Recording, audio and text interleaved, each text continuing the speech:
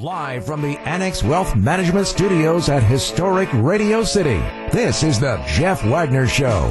The AccuNet Mortgage Talk and Text line is open now. Give Jeff a call at 855-616-1620. And now, WTMJ's Jeff Wagner. Good afternoon, Wisconsin. Welcome to the show. First of all, special thank you to everybody who participated in our virtual trivia contest last night. It was fun. And I just want to say this. There was, most of them were like holiday trivia questions and things like that, but we had a couple questions that were sprinkled in about WTMJ personalities, and the one involving me, I just want to say this at the outset. Blame our program director, Brad Lane, for that. Because, see, a couple of the questions, it asked, for example, who was the beneficiary of Jane Matinair's WTMJ Cares event? It was something like that. It was things like that people would know. Well, ours, I do admit that the selection that our program director said about me, it was sort of a trick question, because the question was, what was the first concert that Jeff Wagner attended? And, of course, everybody knows that I'm a huge Jimmy Buffett fan, and that was the first thing. And I would say probably about 85% of the people said, Jimmy Buffett. That was it. Well, the truth was, first concert I attended was Arlo Guthrie. It was actually Summerfest. It was the night that George Carlin got arrested in 1972. It was after my freshman year in high school, and I was, in fact, there. But you wouldn't know that. So that actually could have been a defining factor, because it was very close at the end between who won and not. That was not my question. That was the program director's. But it is true. Arlo Guthrie and Pete Seeger, the noted singer, and all that. That was the first show I ever saw at Summerfest. Went on to see a lot of them after that. All right.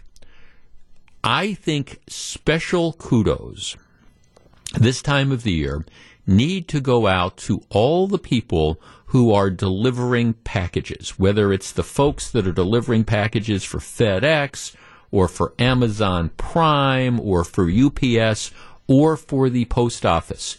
I, figuratively speaking, take my hat off to you, because this year, look, every year is busy around the Christmas holidays as people are shipping stuff. This year is particularly so.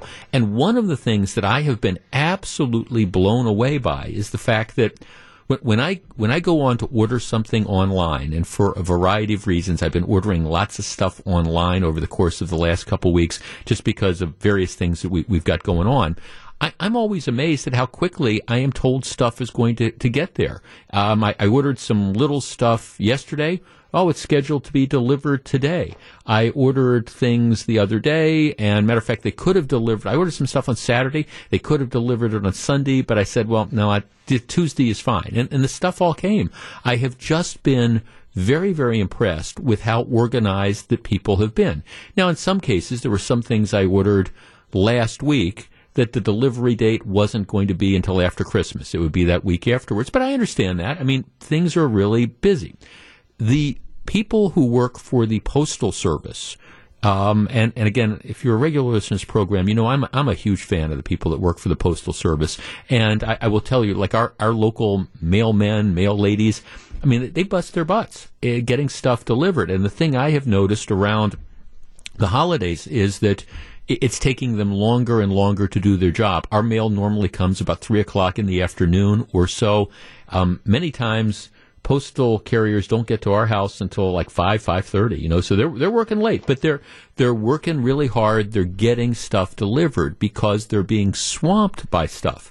So I was a little bit surprised knowing that everybody's doing their best. When I see this story in the Washington Post, USPS, that would be the Postal Service, gridlocked as historic crush of holiday packages sparks delays. And then it goes on to talk about how, there are delays in getting stuff delivered, in large part because everybody's just being swamped by this, including the fact that some private carriers like FedEx and UPS are cutting off new deliveries for some retailers because they're overwhelmed. And as a result, because these retailers are trying to send stuff out, and normally they would use FedEx or UPS, they're turning to the Postal Service, which means that it's even more of a crush than normal.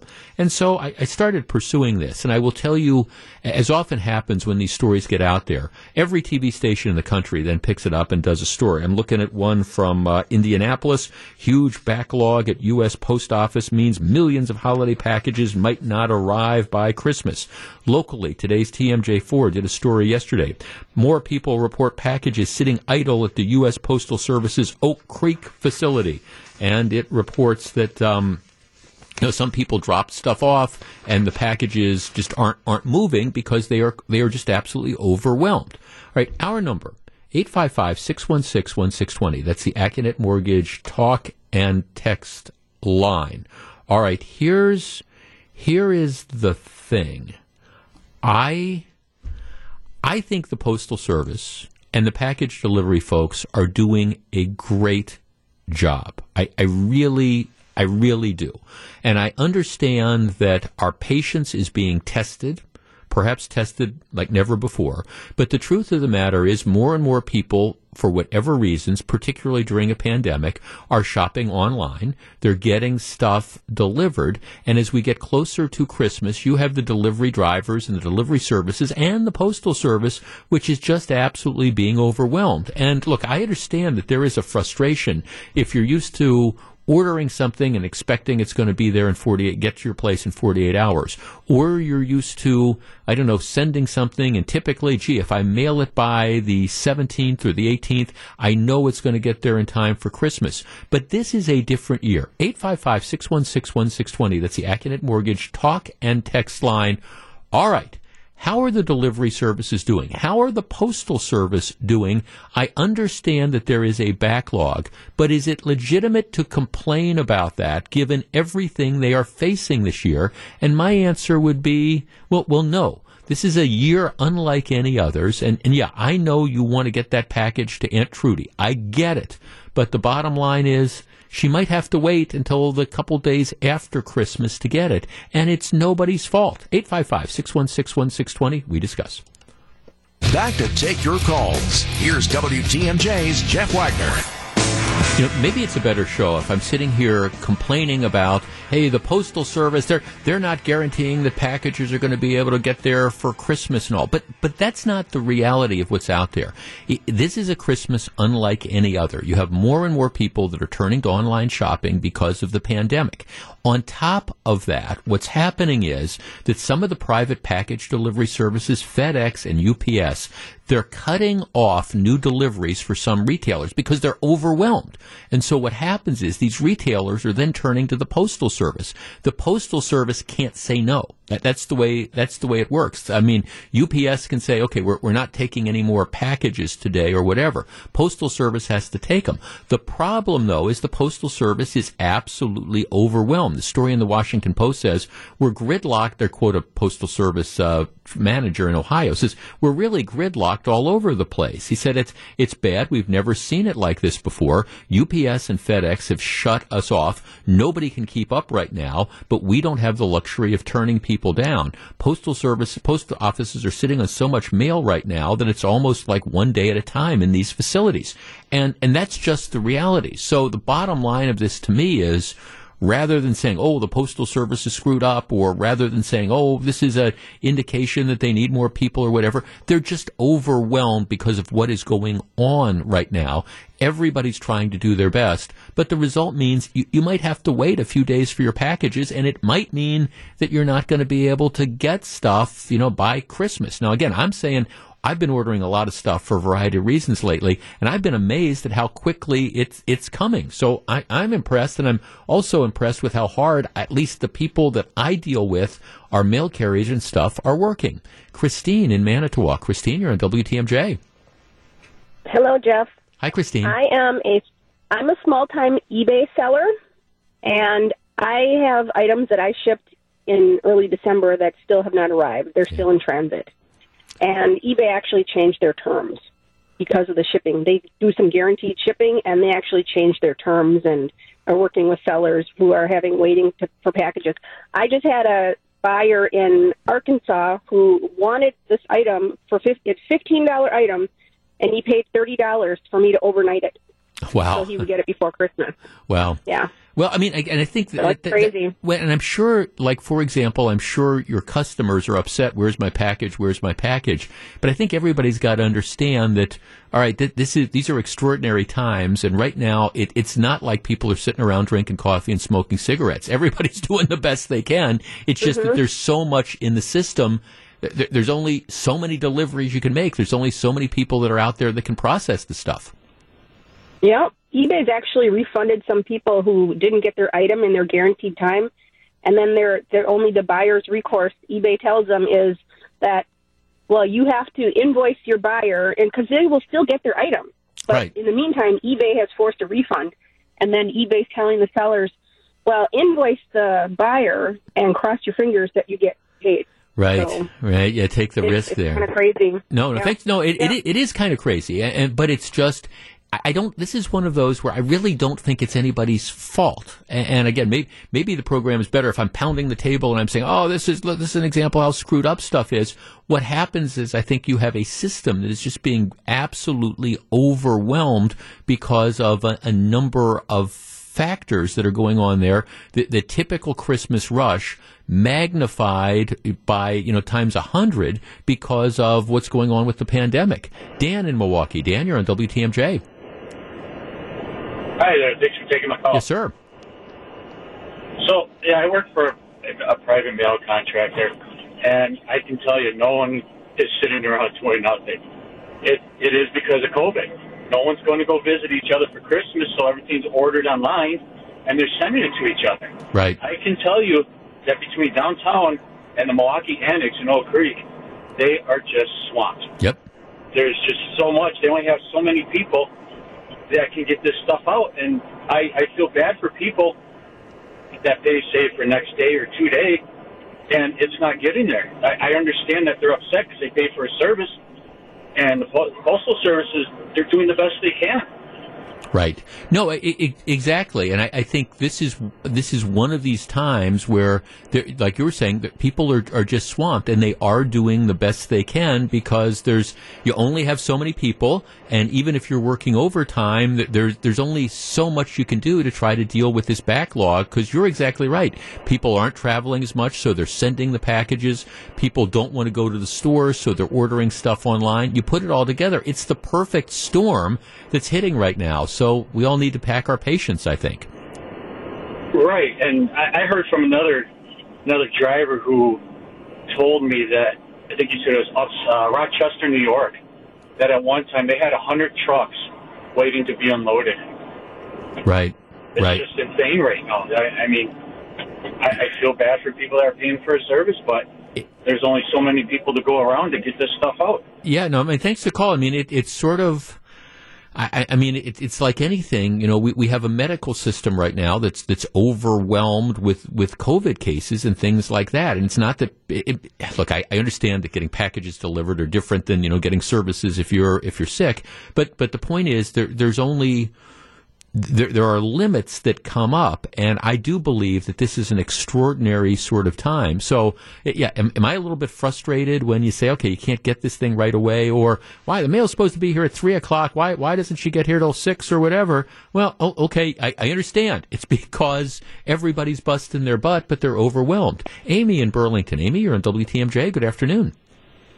Hi, Jeff. First-time caller, long-time listener. Well, thank you This is what motivated you to pick up the phone and call. Great. Welcome. I have to tell you, I'm at my office working, but I am so devastated by the Postal Service right now. Okay. I mailed out 2 packages to my daughter on the East Coast.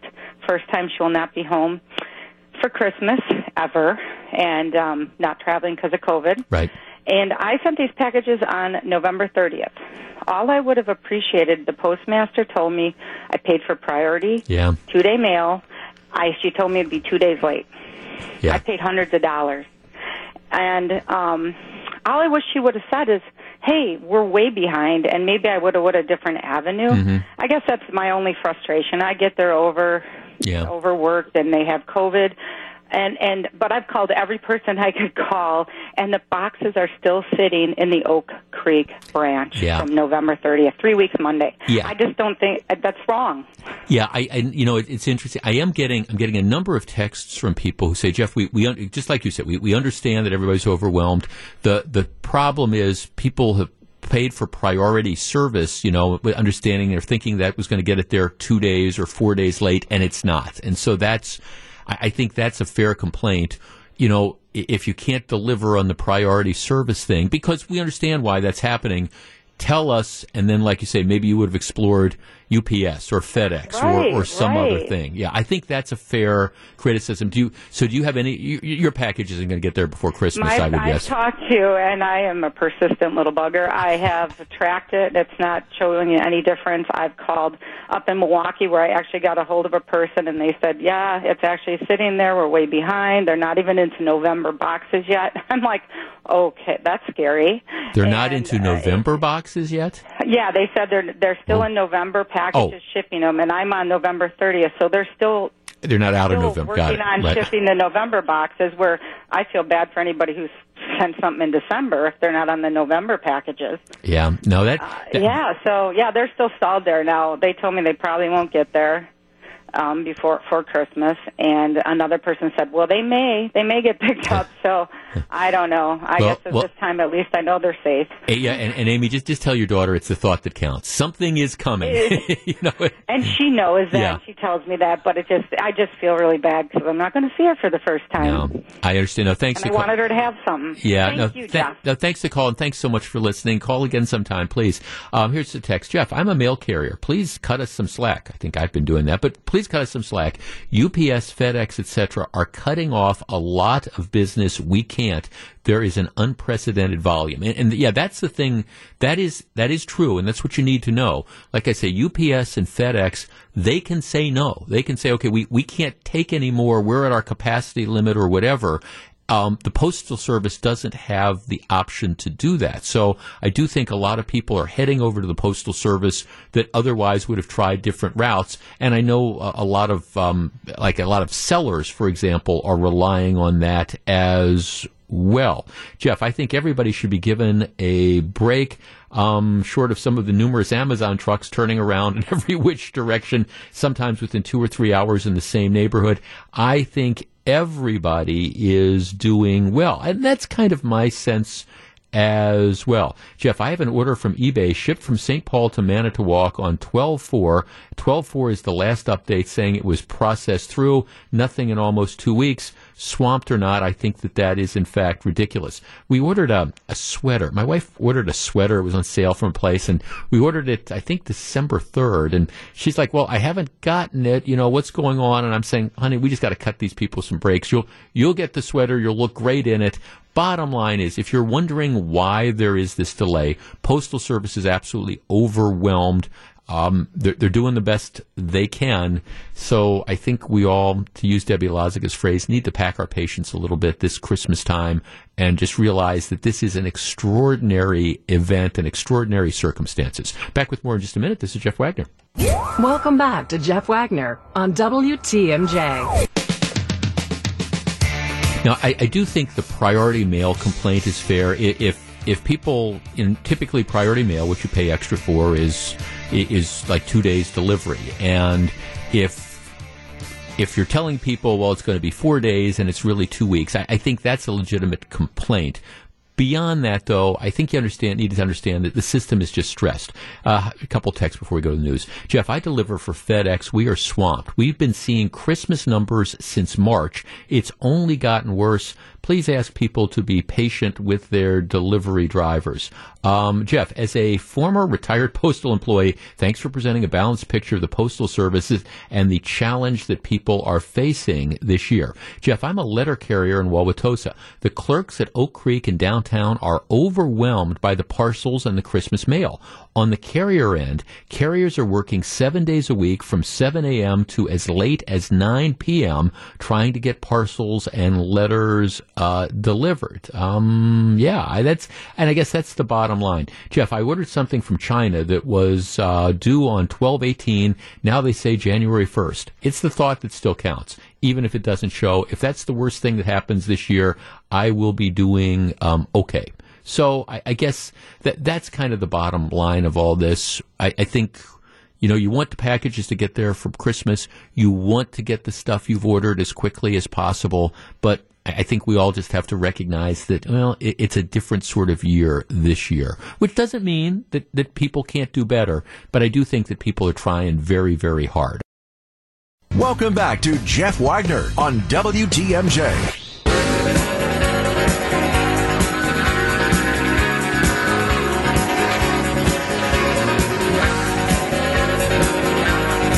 Actually, I have not heard a COVID carol. I mean, the way it worked, I'll kind of pull back the curtain, is we didn't all get together. Normally what happens for the holiday shows is we get the script and we all get together at an area watering hole one night and we do like a live read-through and then we do the live performance a few nights later. Didn't do any of that. The script came out and we all recorded our lines independently. So I've seen the script, but I haven't seen it with the sound effects and things like that. So if it's all as clever as that segment, it will definitely be worth listening to. Okay. Here, at some point in time, do we need to put age limits? And I bring this up because there's been an ongoing debate. One of the newspapers I read on a regular basis to get ready for the show is the LA Times. Dianne Feinstein, liberal icon, former mayor of California, is 87 years old.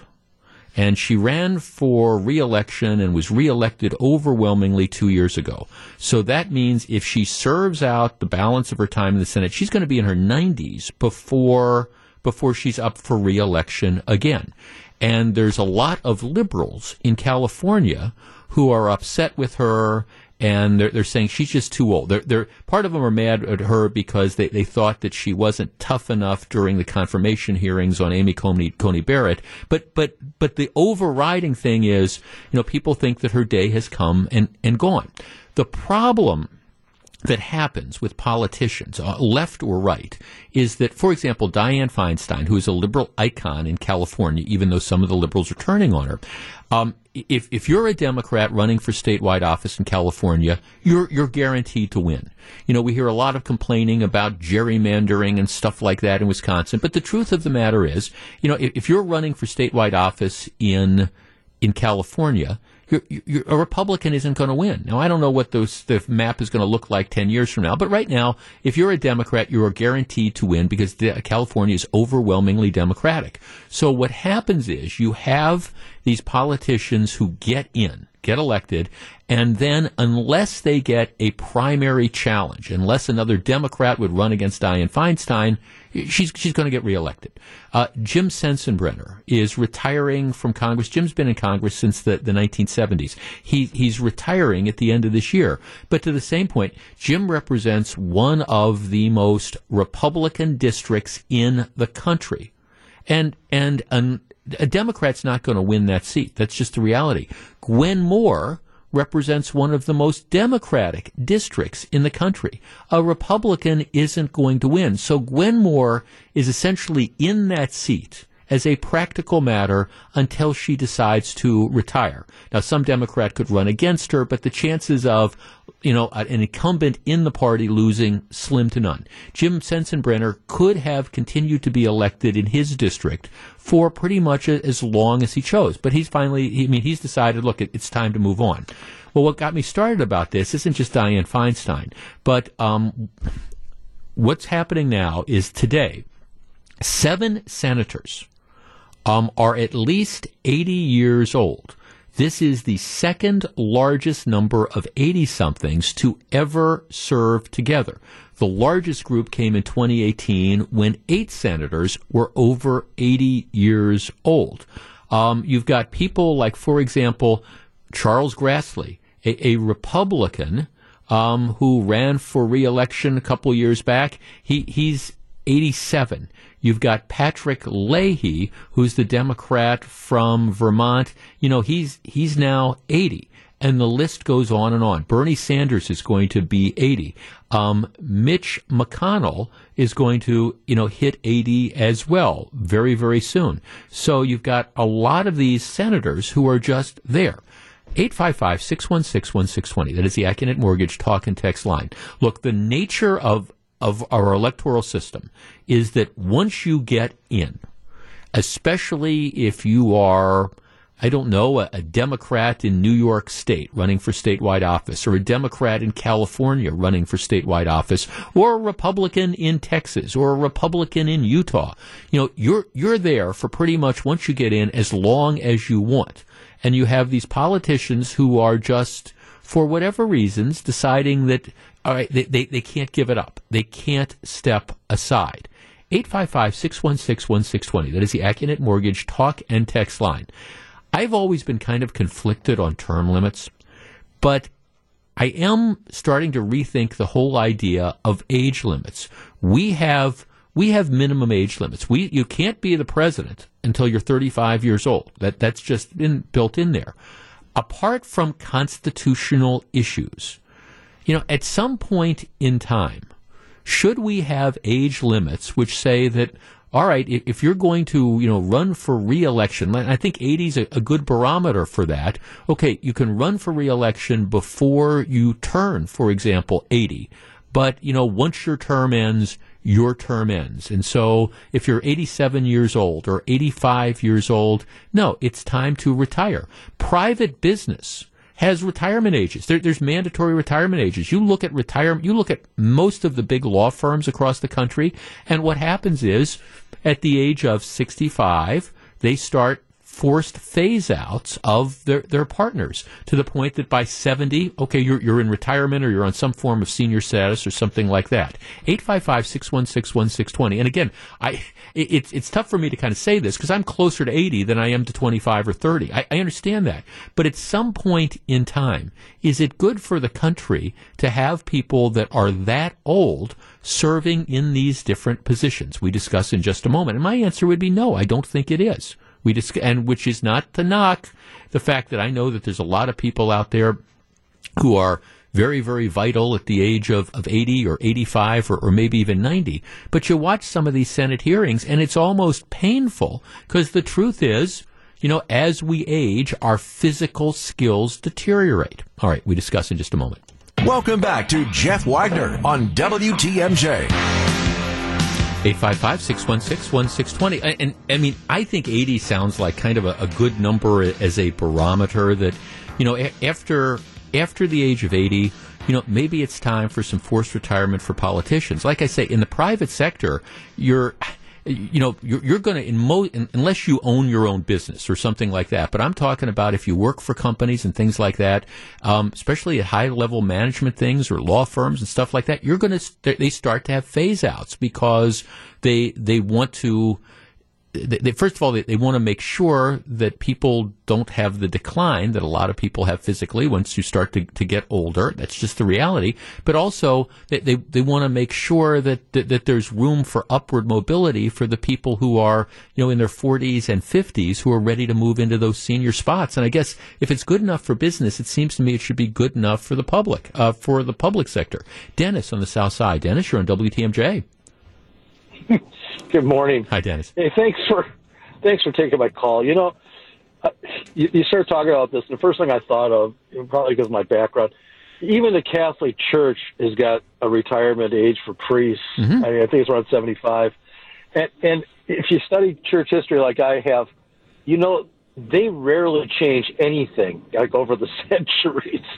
So if they can see the wisdom in that, yeah. I mean, for goodness sake, we should be able to see that, for our elected officials as well. Yeah, no, and I mean, here's how I would structure something like that. It would be not that when you hit 80, for example, you automatically have to resign, but maybe something that says that, all right, if you're running for office before the age of 80, and again, pick whatever number you want, that's okay, but you're not allowed to run again for re-election after the age of 80. And I have a text here saying it's age discrimination. Well, okay, yes, It is, but we have all sorts of age discrimination that's out there. We say you can't drink until you're 21. We say you can't be president until you're 35. We say you can't drive a car until you're the age 16. We discriminate on age all the time. The question is there a valid reason for doing that? And yeah, is it age discrimination? Absolutely. In several states, Wisconsin not one of them,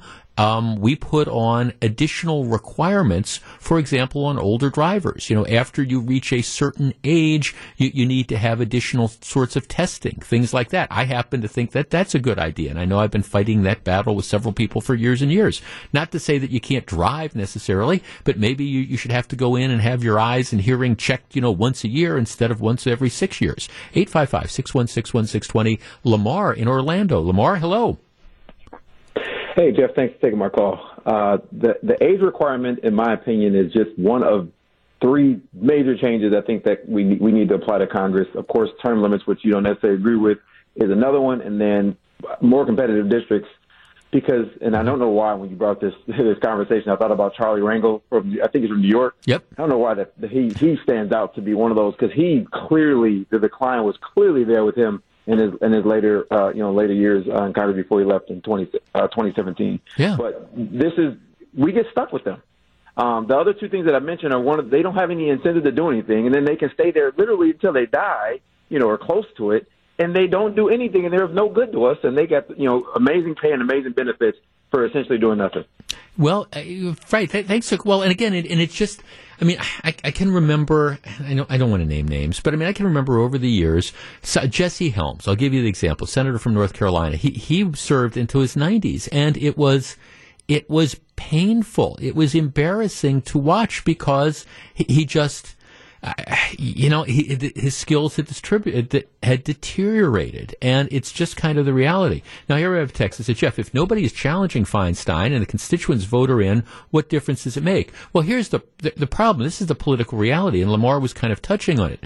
The reason why nobody challenges her. Okay, first of all, again, let's take the non-competitive states. By that, I mean, I'll use California as an example, but you can find Republicans one as well. California, overwhelmingly Democratic.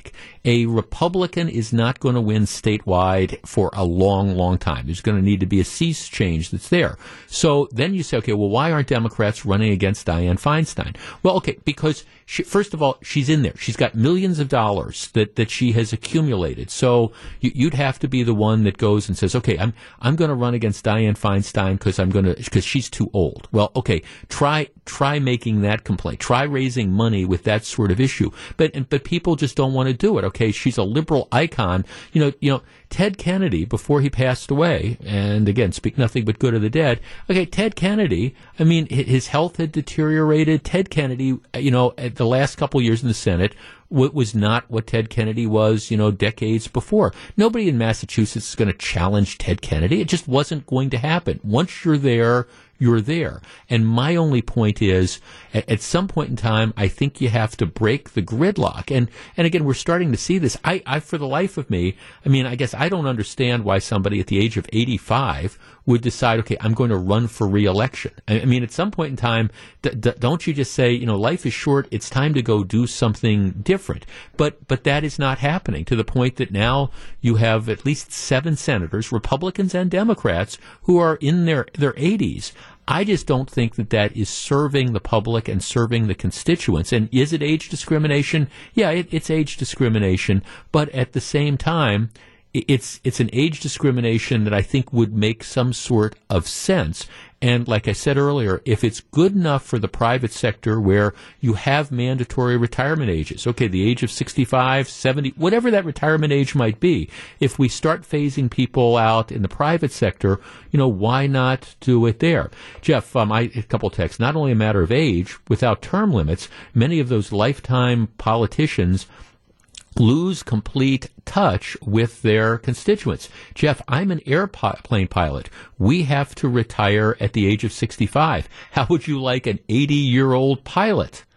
Okay. Jeff, we're getting a 78-year-old president who's going to be 82 when he leaves office. Yes, yes, in fact, we are. And the other choice was, on the Republican side, was a 74-year-old president who's going to be 78. I just watched this documentary on Ronald Reagan. It's kind of I'm a huge fan of Ronald Reagan. It was on Showtime. It's a hatchet job.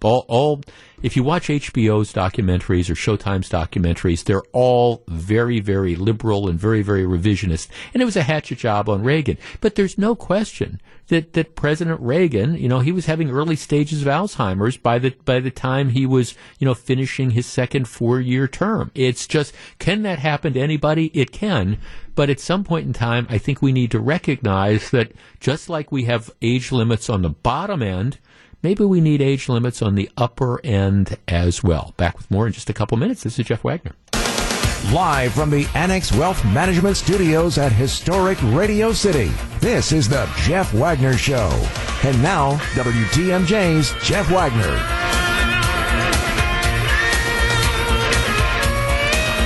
I am sorry I am not outraged by this next story, but maybe you will be. To me, it's more of an example of the pettiness that stops and continues to stop us from getting things done, whether it's in Madison or it's in Washington.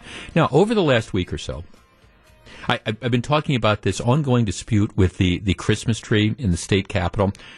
Almost every year, there's a giant tree which is put up in the rotunda of the state capitol, and kids come in and they decorate it.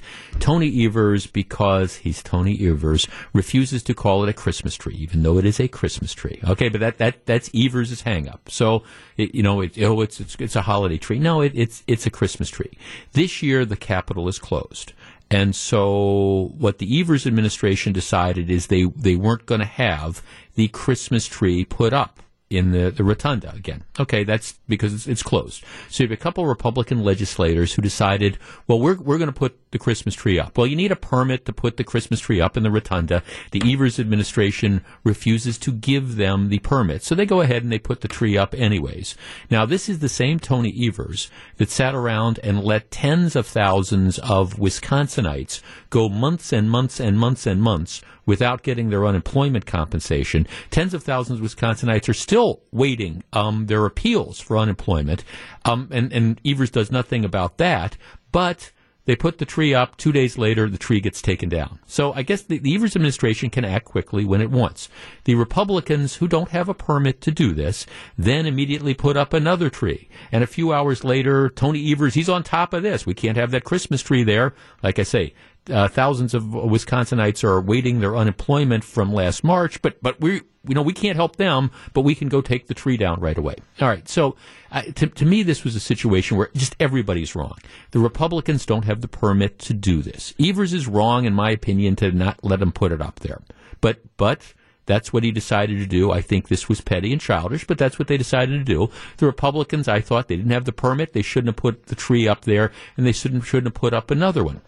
If they want to put up a tree, they put it in their offices. But this was one of these examples of, I think, just childishness on both sides that drives me absolutely crazy and makes you wonder, can we have grown-ups? Where are the grown-ups in this? Which brings me to this next story. The Capitol is closed. Now, legislators can go in and they can go to work. The Capitol is closed. Dane County has had these very, very strict rules in place. Now, I don't think too many people have been following them, but remember the health department said, okay, you can't have anybody for Thanksgiving. You're not allowed to have anybody who doesn't live at your house over to your house. And, and of course, I'm not sure that anybody really followed that, but that was the rule. They subsequently modified that, I think, yesterday, saying now you can have up to 10 people over to your house. But the Dane County rules do not apply to the legislative offices. It's kind of like you can have a UW football game. The Dane County, where they've banned essentially outdoor gatherings. Well, how can you have the football games? Well, it's because the University of Wisconsin is state property. The Dane County rules don't apply. So that's kind of the background. Well, what happens is there is a state senator from Spring Green. His name is Howard Markline, and his daughter is getting married. And it's a small wedding, so he requests from the Senate Sergeant at Arms. He says, look, I would like authority to have the wedding, my daughter's wedding. It was last Saturday, I believe, and I want to have it in the Senate parlor in the Capitol. The Senate parlor is it's a formal, it's a very nice room. It's a big conference room, meeting room. I'm looking at a picture of it now. So the wedding is going to be 12 people.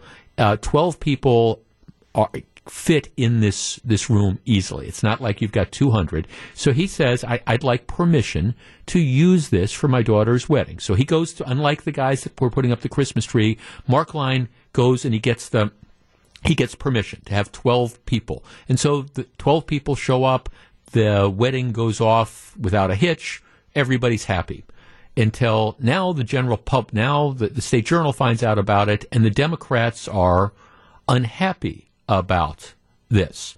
Now, first of all, again, the state Sergeant at Arms has the authority to do this. The Dane County rules don't apply to the Senate buildings, just like the Dane County rules, like I say, don't apply to UW football games. There's going to be a UW football game this Saturday, and you're going to have lots and lots of people that are going to be there, not fans in the stands, but still a large outdoor gathering. Okay, so they use this Senate room to have the wedding for 12 people. All right, into this wades Milwaukee State Senator Chris Larson, a very, very upwardly mobile guy who says, putting aside the fact that social gatherings are still not safe due to the pandemic, it's astounding that Republicans will use the Capitol for things that benefit them personally, but have gone 244 days without convening to help the people of Wisconsin who have been sacrificing and suffering while the GOP takes an 8-month vacation. All right, so he's upset. They're using this to personally benefit themselves. How dare they schedule this wedding there? And don't they know that social gatherings are not safe? Our number, 855-616-1620. That is the Acunet Mortgage talk and text line. The classy thing for somebody like Larson to have done would have been to congratulate Senator Mark Line on the wedding of his daughter. Instead, it's, this is just terrible that they got a permit and they did this. Our number, 855-616-1620. That's the Acunet Mortgage talk and text line. I'm sorry. Maybe I should be outraged by this, but I have no issue at all. And this is a situation where the Senate controls access to this space. The guy put in for a request for his permit to have the wedding for his daughter in this very nice formal room. 12 people showed up. It's not like you had hundreds of people there. The wedding came off as scheduled, and now this is becoming a political issue?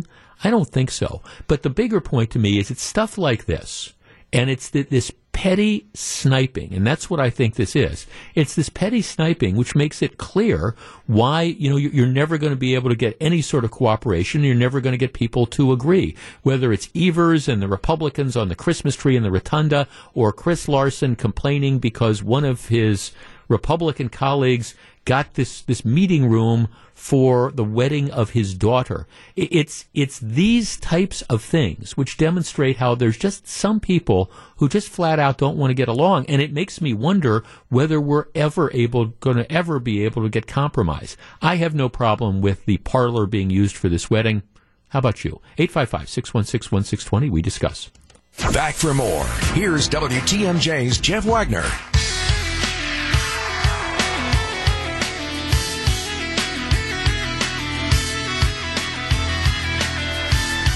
So very glad to have you with us. Jeff, how much did it cost to use the room? It's a room. It's there.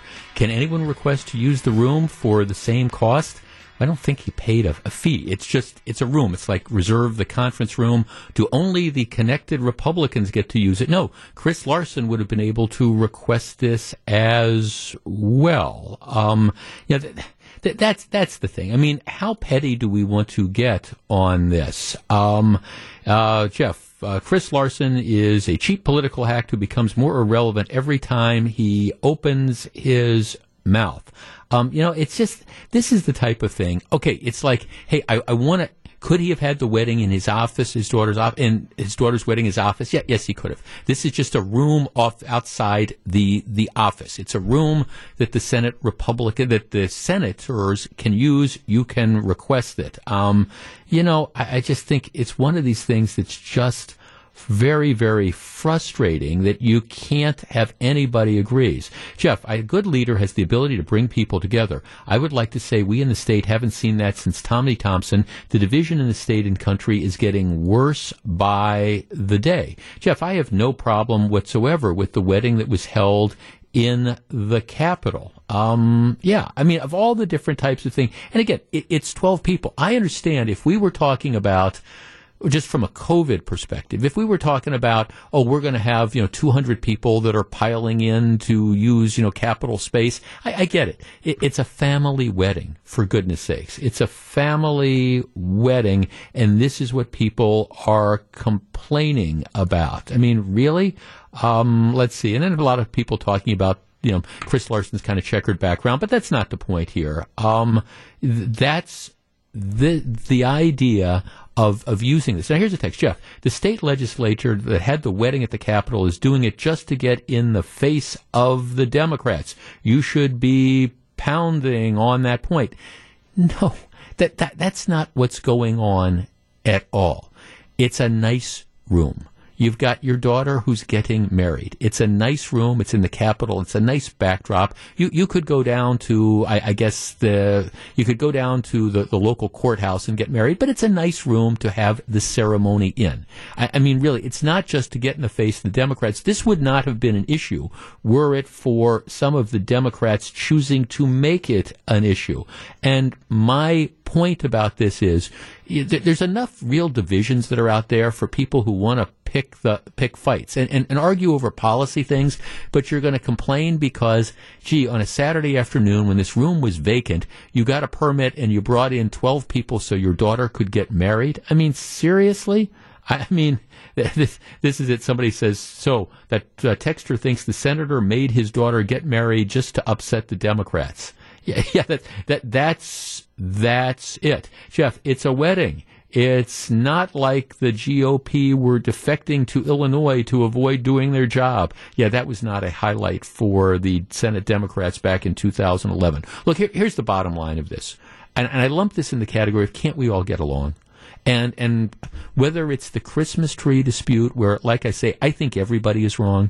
I think Tony Evers is wrong in not allowing these guys, these Republican legislators, to put up this little Christmas tree with ornaments. All right, but okay, the rules are his administration has to sign off on it. They didn't. Okay, that's it.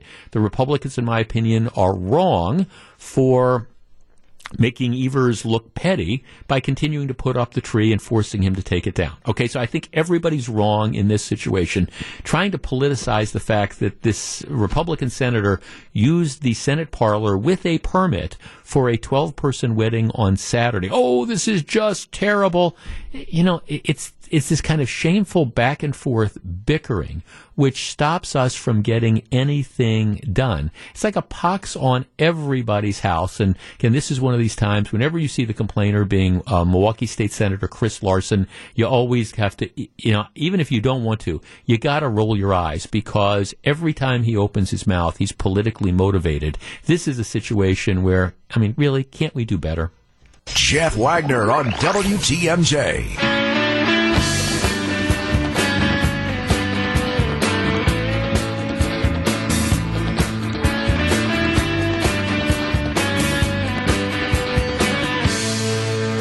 All right. Here is a story that goes right through me and will probably go right through you. Now, my mom worked for a dentist's office, most of her life. When we moved out here when I was really young, she went to work for a dentist in the North Shore, and subsequently Dr. Remington retired, and he had a young protege who's been my dentist for decades and decades and decades. And Paul, great dentist, love him. But let's face it, no matter how good a dentist you have, going to the dentist is always kind of it's people poking around in your mouths and drilling and things like that. It's just an experience which you'd rather not do, but we all have to do it. There's no question about it, and that's why it's important to have a dentist that you trust and respect and you like and things like that. Which brings me to this particular story out of the Journal-Sentinel: a federal grand jury, and of course, you never. Take some free legal advice from a recovering lawyer here. You never want to see your name in the same sentence that starts out, a federal grand jury has returned an indictment. You never, ever want to see your name in that connection. A federal grand jury has charged a Washington County dentist with health care fraud in connection with intentionally breaking teeth so he could cap them and charge the insurance company, according to an indictment. And then it lists the name of the dentist who's been charged, hasn't been convicted of anything yet, but the guy was a licensed dentist since 1986. And bottom line is, what it says he would do is he'd be like examining people's teeth, and what he would do is, he would break off the tooth and then say these teeth were otherwise healthy. I mean, who knows exactly, but he's there. He would chip away at a tooth and say, oh, look, this has come off, and say, okay, here's what the deal is. You now need to have a crown on this. And so, crowns, I mean, depending on what the crown is and where you go, I mean, they can, a crown can be, $1,000, maybe more than that, maybe less, depending on what it is and what's involved. And so what he would do is he would break off the tooth. He would say, you need a crown. People don't know. I mean, if my dentist tells me you need a crown, it's like, okay, let's go ahead and crown the thing. And so then what would happen is, after he would break this off, he would submit the insurance claim, and he'd get the money through the insurance company. Also, because crowns typically aren't fully covered by dental insurance, that means the individual customer would have to pay as well. But I mean, so he has now been indicted on multiple counts of, again, essentially breaking off the tooth and then saying, okay, we need this. They allege from January 1st, 2016 to June 28th of 2018, the dentist received $318,000 out of $745,000 in claims submitted to Delta Dental. The grand jury found during the first 6 months of 2019, he collected an additional $115,000 out of $352,000 in claims he submitted to Delta. The charges not covered by insurance were often paid by patients. I'm just trying to imagine. I mean, you got to have trust between you and the dentist. Got to have trust between you and the dentist. And can you imagine what's going on when you've got the dentist that's breaking teeth, allegedly, with the idea of trying to make insurance claims? I mean, wouldn't you think you have enough business without having to injure your own patients? Guess not. You're listening to Jeff Wagner on WTMJ.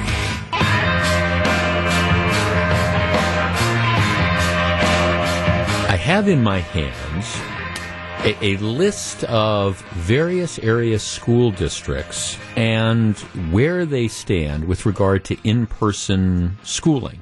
There is an incredible amount of pressure being brought on school boards by parents to get the kids back in school, because I think everybody recognizes that virtual learning, well, it's kind of an oxymoron. I'm sure it's okay for some kids, but let's face it, it's a poor substitute for kids in the classroom with teachers, and it's an absolutely disaster for a lot of other kids. I got a text when I first started talking about this. Jeff, let's talk about virtual schooling. Let's talk about how my kid spends more days in front of his PS4 than in school. Virtual school? What virtual school? And yet that's what it is for a number of area school districts. Now, some in our area have in-person schooling. Some have hybrid. In other words, it's like 2 days virtual, 1 day closed, and then 2 days back in person. For the Milwaukee public school system, the Milwaukee public schools have been closed to in-person instruction going on a year now. And my guess is there's not going to be any intent to open them up, at least for the spring semester. So you're going to have some students that will have gone an entire year without being actually in a classroom. So what I want to talk about, I understand this is something that is a difficult theory, but what do we do with these kids that have, for all practical purposes, lost a year of schooling? I mean, and again, I understand that there's some kids who maybe thrive with the virtual schooling, and maybe it's a situation where, mom and dad have been able to work with the kids and they're doing well. And I'm sure that there are a handful of children who are like that. But let's face it, if we're being honest, for the vast majority of kids, they're not learning anywhere near as much or as well as they would have been if they would have been in a classroom. I think that's the reality. Now, if you want to challenge that premise, that's okay. But I think you're just absolutely wrong on this. So, all right, let's say you've got a kid who is a seventh grader and who's currently an eighth grader. So starting at the back half of the seventh grade year, you took them out of class and they went into the virtual schooling. Now the entire eighth grade year, or most of the eighth grade year, has been virtual schooling. So that's essentially a year and a half. Do you just automatically advance the kid to high school? Do we say, okay, you've lost a year and a half. You've lost part of your seventh grade year. You've lost your entire eighth grade year, at least to in-person instruction. We automatically kick you up to high school. Or do we start requiring kids to prove that they've got a proficiency, that they've done a good enough job, that they've advanced enough so they're going to be able to do the high school work?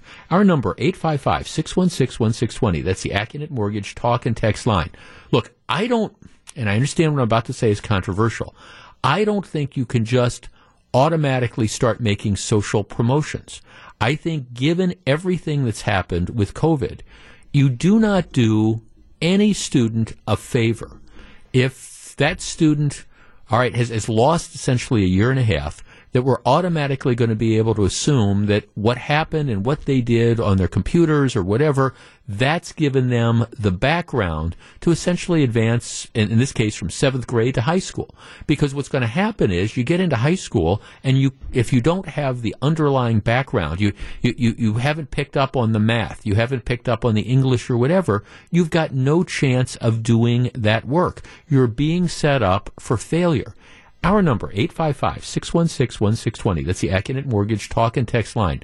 Once we return to normal, whenever that is, hopefully it'll be by next fall, do we automatically just say the last year and a half, we're just going to pass you along and just, go where you would normally otherwise be? Seventh grader, you now get to go to high school, even if we have no real objective idea whether or not you can do the high school work, whether you've picked this up or whether you spend most of your time playing, PS4 or PS5, which is the new one that's coming out. Should we start doing proficiency testing?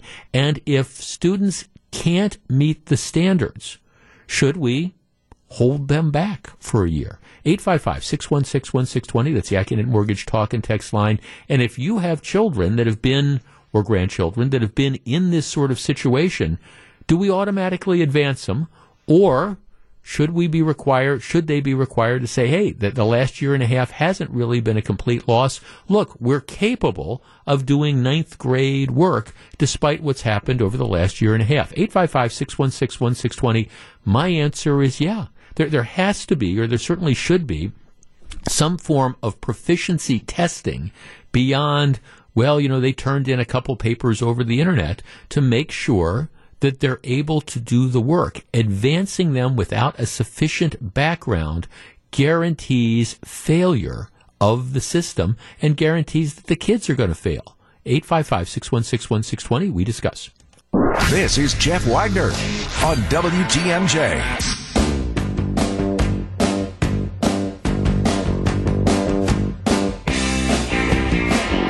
855-616-1620. Jeff, nearly all of the kids are in the same boat. No reason to check advancement differently than historic ways.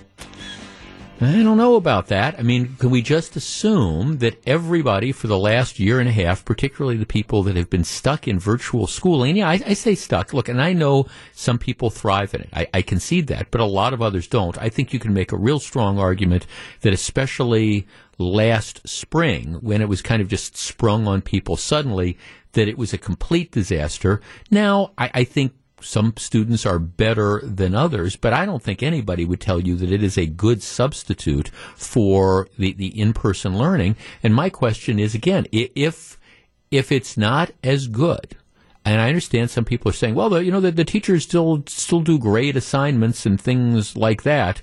Yeah, but a lot of the schools have gone to pass-fail sort of stuff. I think if that's the case, if you believe that the virtual learning has been as good for all the kids as the in-person learning would have been, okay, then why would you object to having some sort of proficiency test to measure whether or not that is appropriate? I mean, I think that's the question. Jeff, my wife's grandson, a senior, was an excellent student with high aspirations for college and a career afterwards. That all tanked this year. His acceptance to a great university was received with a ho-hum by him. His grades are slipping, and I'm beginning to wonder if he'll even attend college as all. Jeff, I'm a former high school board member and retired administrator to the public school system. I would say advance the students. While I don't disagree with any of your points, it would seem to me that there's enough support systems to help the students get caught up. It would also be expensive not to send the kids to school, meaning not to advance them. The cost would be greater than if you just held some back. So, and seeing that's the debate we're going to have.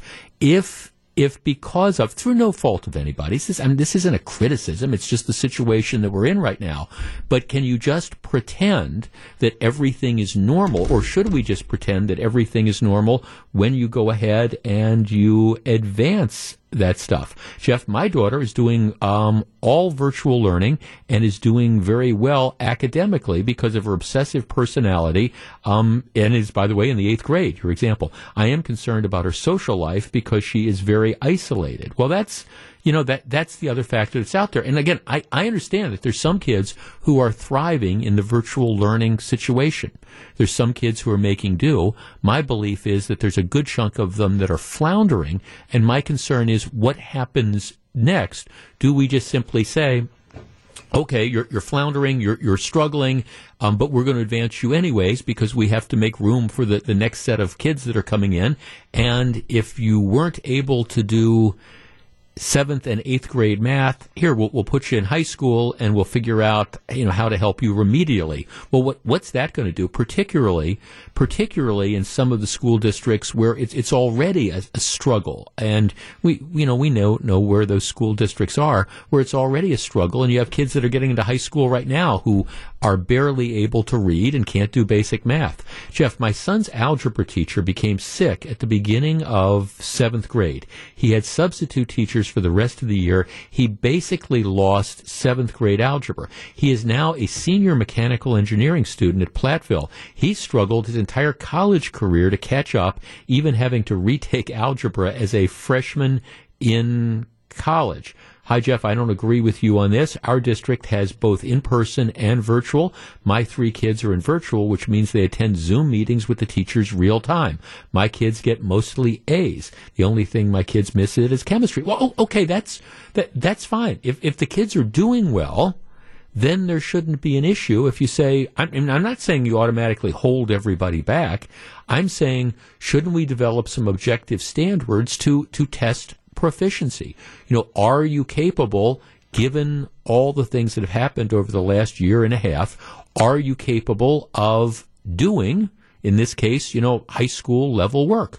And if you're getting A's in the virtual learning and things, well, it should be fine. That shouldn't be an issue. It shouldn't be something that people are afraid of. It would seem to me the only people that would be afraid of this would be the people who haven't been able to keep up. But then, if you can't pass the proficiency tests, my question would be, if you can't pass the proficiency tests, do we do you any favors by simply saying, okay, you're doing math at a 6th grade level, because you lost part of 7th grade and all of 8th grade to virtual learning if it didn't work for you. So here, you're doing math at a 6th or 7th grade level. Here, we're going to put you in high school, and we'll see how you do.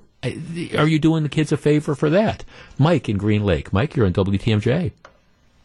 Hi, Jeff. Hi, Mike. I retired from teaching and had a few kids go through school and college. They had years where they had setbacks, but I think you're in school for 13 years, so I think it'd be an overreaction to hold them back. Well, but how about a test? How about a test to determine if they've learned the stuff that they need to do to move on? Well, you could do that every year then.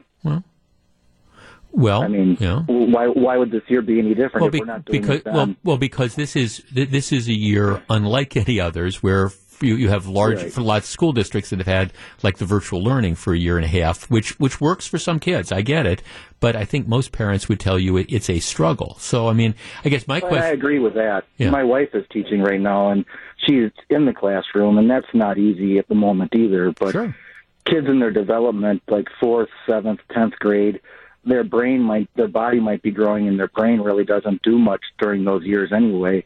So over the 13 years, you kind of absorb mental brain years off anyway. And I think the kids end up being okay over time. Some kids have they bounce back from 3rd to 4th grade. Some kids bounce back from 7th to 8th, and some kids catch up in 11th grade. And I don't know. I just think it'd be an overreaction, and I'm really not sure that most people would be too excited about it anyway. Oh, well, no, thanks. No, thanks for calling. I mean, no, I'm sure lots of the parents wouldn't be excited about it, and the kids wouldn't. And again, I'm not saying you automatically hold everybody back. I'm not saying we have to have an automatic do-over of 8th grade, that we're going to say 8th grade doesn't count this year. That's not my point. My point is, before we automatically advance people to high school from 8th grade, is there anything wrong with having some sort of proficiency testing to make sure that you over the course of the last year you've picked up the things that you need to pick up? Jeff, here's a text. Our kids are so far behind now compared to other countries that they have to be tested before they go back. If there's any signs of them not being able to handle the next grade, we're doing them a disservice if we send them to school and we're not ready for the next grade. Jeff, plenty of kids in my high school could only do 6th grade math, and that was 10 years ago. Well, Jeff, the students should test in. Being held back then is independent of this or that. It will cost more for the taxpayers. Again, I'm not arguing mandatory. Let's just say it's a complete and total do-over. But I am saying, okay, don't we need to have some sort of proficiency thing? Jeff, I think the kids need to continue attending school over the summer, allow for shorter breaks. Jeff, I heard that Chicago schools are going to switch to in-person learning, but the teachers are going to be virtual from their homes. So the kids will be in school and the teachers will be safe at home. They are also hiring 2,000 aides to be classroom chaperones. Sounds like a terrible plan. Jeff, I believe in testing for proficiency. However, this could cause problems with social structures among children. How embarrassing would it be for you to be held back while all your friends get to move forward? Well, that's the whole idea of social promotion, and it's always been the ongoing debate. Do we hold people back because they can't do the work, hoping that they're going to be able to catch up at some point in time? Or do we say, you've got to be able to do the work before you go on? I've told this story before, but I was trying to get through college as quickly as I could, and it was calculus, and I'm good with numbers. I'm kind of a numbers guy. I was good with finance. I was good in accounting and stuff like that. But some of the advanced mathematical theory classes, that's just not my thing. I freely acknowledge it's not my thing. My first semester it was calculus, and I did okay. I think I got a B or something. I had all A's and I had a B. But I really didn't grasp the stuff. I just worked really hard, and I kind of memorized a lot of stuff, and I saw, hey, this is this formula, and when you see this is what's supposed to happen. So by working hard, I was able to do it. Well, I got greedy because the school I went to said that if you took the second semester of like super advanced calculus and you got a B or whatever, you get extra credits. So instead of getting 3 credits, you get like 6 credits. I forget whatever it was. I got sucked in. My problem was I was just way over my head because I didn't have. I got through the first semester, but I really didn't understand why stuff was happening. But I got through it because I worked really hard. Well, by the time I got the second semester, I didn't have that underpinning to understand, because, I didn't have the platform that I went off on the advanced sort of stuff. That second semester, I think I took a big course load. I think I had 6 A's and a D. The only D I think I ever got in my entire academic life, and that D was probably a gift because I think the instructor felt sorry for me because he knew I was working so hard. But I mean, that's just a classic example to me of why you don't do people a favor by just promoting them or kicking them along if they don't have the underpinnings. I mean, if you can't do 7th grade math, we don't do you a favor by sending you up to high school. And maybe it's not a question of holding you back. Maybe it's, okay, we've got to change the high school math classes or whatever. I'm open to all that sort of stuff. But I am legitimately afraid that for maybe not your kid or maybe not your grandchild, but for a lot of kids, what's happened over the last year and a half, and it's just circumstances. It's just life. It's not blaming the schools or blaming the parents or blaming the teachers. It's just life. I am concerned that what has happened has put a lot of kids very, very far behind, and I think you got to deal with it now as opposed to dealing with it 5 years from now or 3 or 4 years from now simply by advancing people if they don't have the skills. If they don't have the skills. Back with more in just a couple minutes. This is Jeff Wagner. Live from the Annex Wealth Management Studios at historic Radio City, this is the Jeff Wagner Show. And now, WTMJ's Jeff Wagner. Well, fool me once, shame on you. Fool me twice, shame on me. There's something interesting going on with the Milwaukee County Board, and I want to discuss it with you because the last time they pulled something like this involving pensions, it ended up just decimating the county, and they did it under the dead of night. Nobody was paying attention to this. Now, I think people need to pay attention, and we're going to discuss this. Now, let me back up for just a minute. We talk a lot about the Milwaukee County pension scandal, and I understand that it doesn't seem like it, but that was going on 20 years ago. And what happened in the Milwaukee County pension scandal was members of the county board and the then county executive, the late Tom Ament, they came up with this idea that they said was going to be revenue neutral, which essentially allowed some of the employees who worked for the county, it allowed them to kind of like buy back pension credit. And without getting too deeply into the weeds, what happened is, in exchange for putting up a little bit of money up front, the employees, particularly well-paid and long-serving employees, they'd stay longer past their retirement date. And what would happen is, when they retired, they were able to cash in. And in several cases, you have people that had walked away with over $1 million. For example, you had some highly paid employees in the medical examiner's office and the DA's office who were making like 6 figures. They were able to walk away at the end of their careers with like a lump sum cash payment of hundreds of thousands of dollars, and in some cases over $1 million. All right, but on top of that, the way this system worked is that not only did they get the lump sum cash payment, but they were also able to collect what would be like a full pension. So you'd get $1 million and you'd get a pension of $80,000 or whatever it is moving forward. And it was just, I mean, look, if it had been something saying, all right, you can take your pension money and you can get paid off up front in a lump sum, that would be one thing. But this was enormous lump sum payments, and it was continuing pension obligations. And the defense at the time, members of the county board said, well, we were the actuarial people just weren't straight with us. We had no idea. We thought it was going to be revenue neutral. It led to a huge scandal. It led to the then county executive facing a recall and resigning because he was going to be recalled. It ended up in recall elections that took out a whole bunch of members of the county board that voted for this.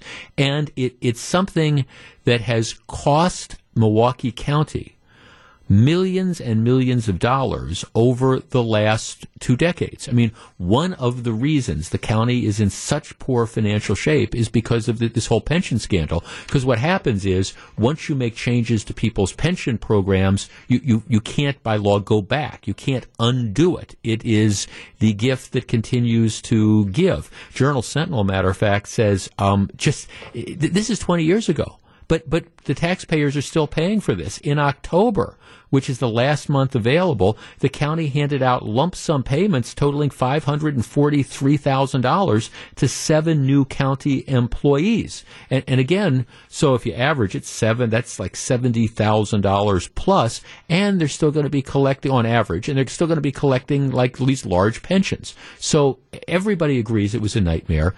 Everybody agrees that it was a problem that was undertaken because nobody was paying attention. That was just the bottom line.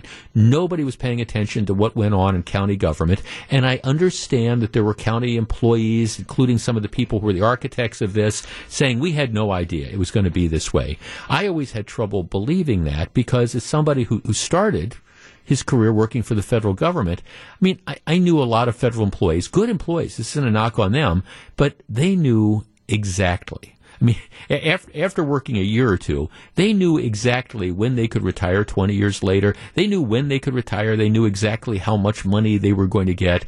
It always struck me as, well, just a little bit beyond belief that you would make these massive changes and that some of the architects of it didn't really know what was, I can't believe we made this change and now suddenly I get $1 million and $80,000 a year for pensions. Oh, imagine my surprise. I never bought that. But okay, so that was the pension scandal, and we've been paying for it, since then, over $300 million so far in what they call backdrop payments to 2,400 county employees. All right, which brings us to what the county board wants to do now. It has been, with the pandemic, it has been just a rotten year, and you've had, I guess there are some people whose jobs haven't been affected, but most people have had some impact on their jobs. Maybe you were furloughed, and then maybe that furlough turned into a permanent layoff. Maybe you were asked to take a reduction in pay, where in order to keep people working. This has affected pretty much everybody. And it affected Milwaukee County. Milwaukee County had to do furloughs.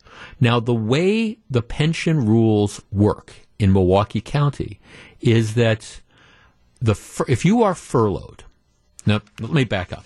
You get credit. If you're a county employee, you get credit towards your pension. And the credit's a big deal. Every year, a Milwaukee County employee that works full-time gets a single pension service credit. You can take up to 30 days a year of unpaid leave without losing that credit. And that's important because your pension is going to be based on your time in service.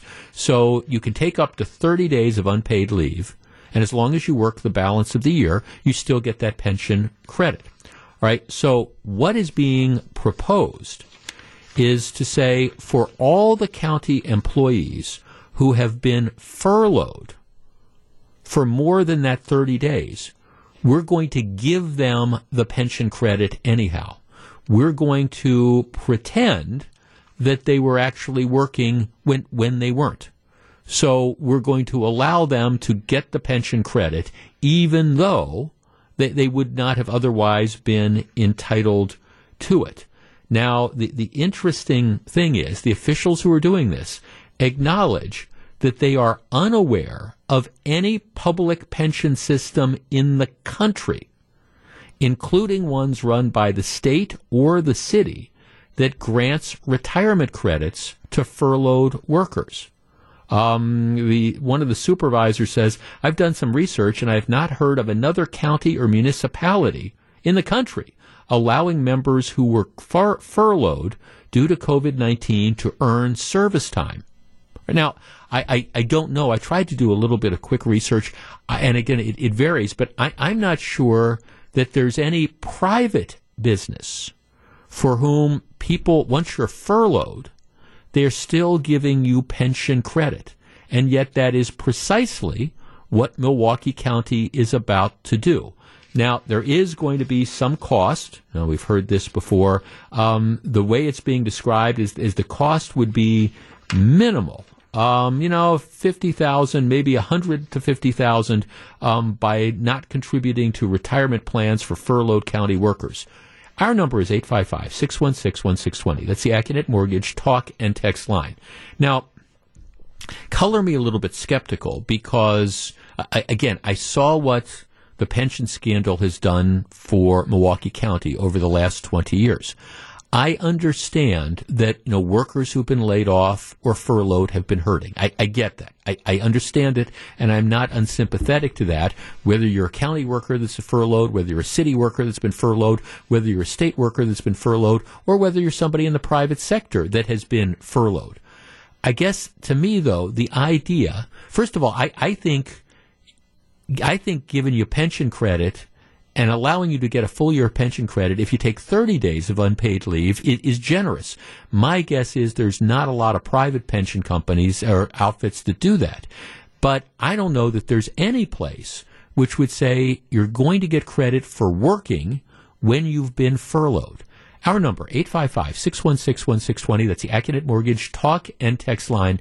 I guess my comment on this is Milwaukee County residents, given what happened with the pension scandal, before this goes very far, there needs to be an extensive vetting on this to figure out what the short-term and what the long-term costs are going to be by giving this extra year of pension credit or maybe 2 years of pension credit or whatever to furloughed employees.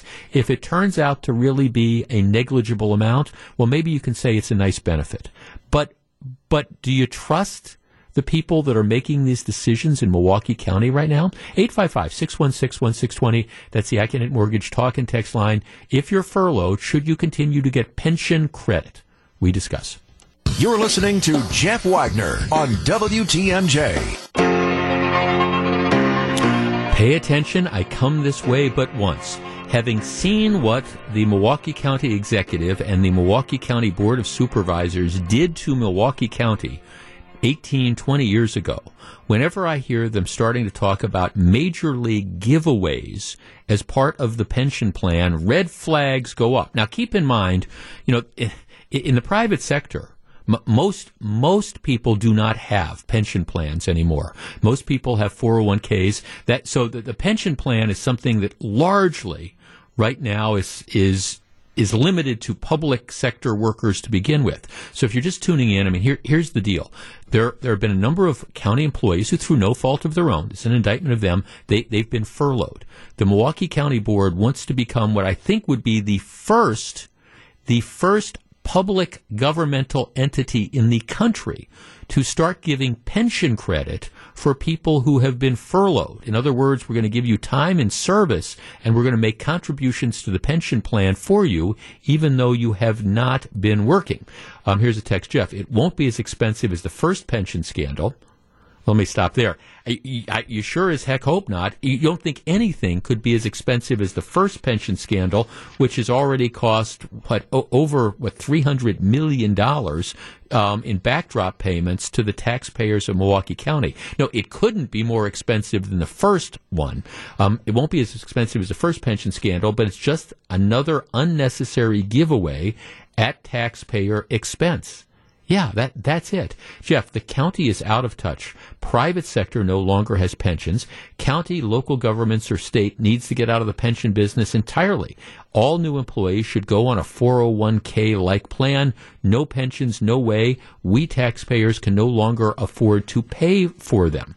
All right, well, that's I think a reasonable point and a fair debate. But moving forward, before you even take any thought. Now, one of the committees, I think, advanced this 5-0 because, again, you have these supervisors. Oh, this is something nice. Let's give it to the employees, despite the fact that it's the taxpayers that are going to have to ultimately pick up the tab, and it's the taxpayers who've been picking up the tab for the last time the county board decided to monkey around with pensions, thinking something was revenue neutral when it was really going to cost hundreds of millions of dollars. Bottom line of this is, really, people need to be putting up stop signs and saying, before we do something like this, it needs to be vetted thoroughly. And there needs to be realistic analysis and a real solid projection of what it is going to cost the taxpayers moving forward. And then you can put it out on the table. And then you can say, okay, if it's going to cost $150,000, all right, is this the best use of $150,000 in taxpayer money? If it's going to cost $500,000, if it's going to cost $1 million, whatever that cost is, get it out there and then make that decision. But whenever I hear that the Milwaukee County Board wants to be one of the leaders, the first in the country to start with a giveaway when it comes to pensions to public employees, in this case who are furloughed, I'm sorry, red lights, stop signs, flashing lights, you name it, they go off all around my head, and they should be going off all around your head as well. All right, when we come back, let's find out what John and Melissa have on their minds on Wisconsin's Afternoon News.